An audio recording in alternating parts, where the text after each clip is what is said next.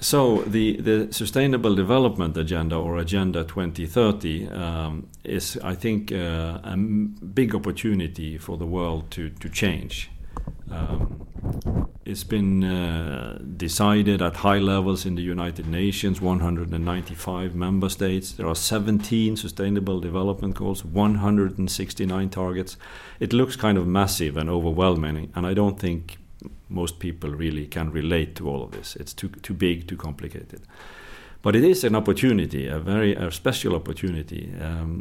These development goals have been decided upon not only by government leaders, but also by a wide range of representatives from civil societies, non-governmental organizations, even industries, and so on. And it's a call for action not only for governments, but for cities, for local governments, for people, for industry as well.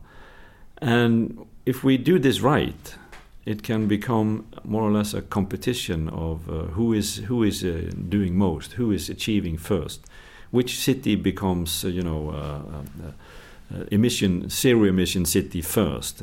We could see this happening now, that we like to contribute. People like to be responsible. Corporate social responsibilities in companies.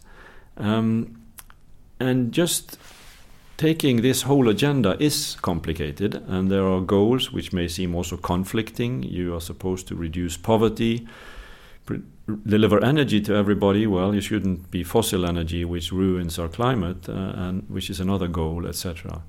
So it's complicated. There's also room here for research and for academia to be involved in trying to figure out which is supporting each other and which is something we shouldn't do.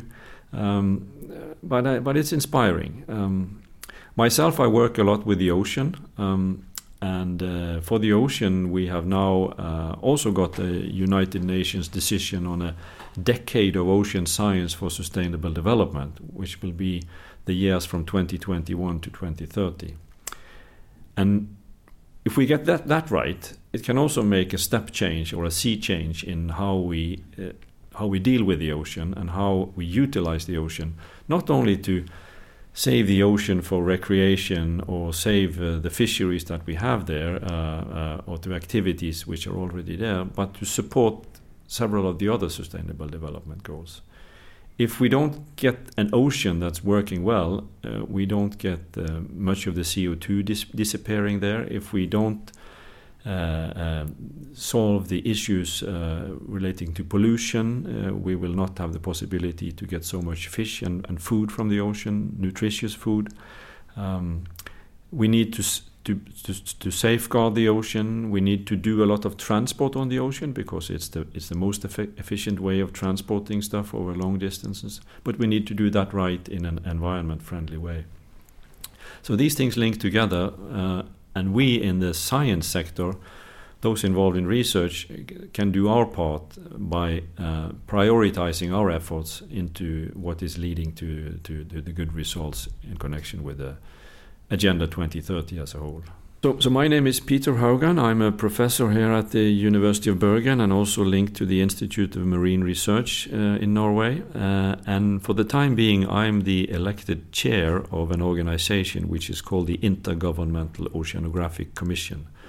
Now, this is a United Nations body. We have 149 member states, and I lead the meetings in this body. And we decided last year that we would propose a decade of ocean science for sustainable development. And that proposal has received widespread support from our member states, first and foremost, but also from a range of other bodies in the United Nations system, on the environment side, the meteorology side, maritime, seabed mapping, etc.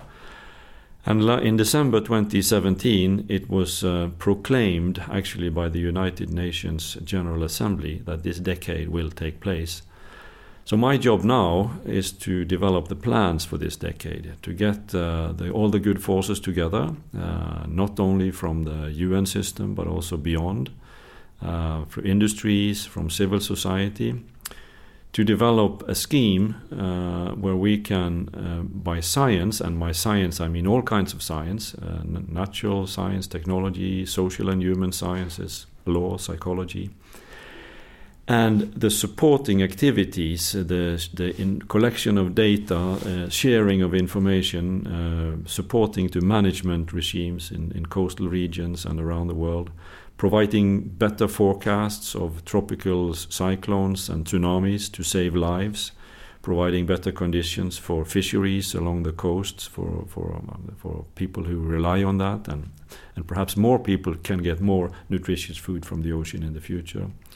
To support the good use of maritime space for renewable energy, for shipping, for recreation, for fisheries. To provide the best possible support from the ocean to the whole Agenda 2030. The Agenda 2030 is about the future we want, and we have sort of dubbed this decade of ocean science as providing the support to the ocean we need for the future we want, because we really need a well-functioning ocean in order to support the future we want. So the Agenda 2030 is 17 goals and 169 targets. So this covers a wide range, and I think most people can't relate to all of these, not even politicians. But in Norway, we happen to have 169 members of parliament. So one way of dealing with this could be to give each of them one target, and then we have somebody to report to when we work with those, and they can be responsible for follow-up, and we get everybody on board. I think we should do that.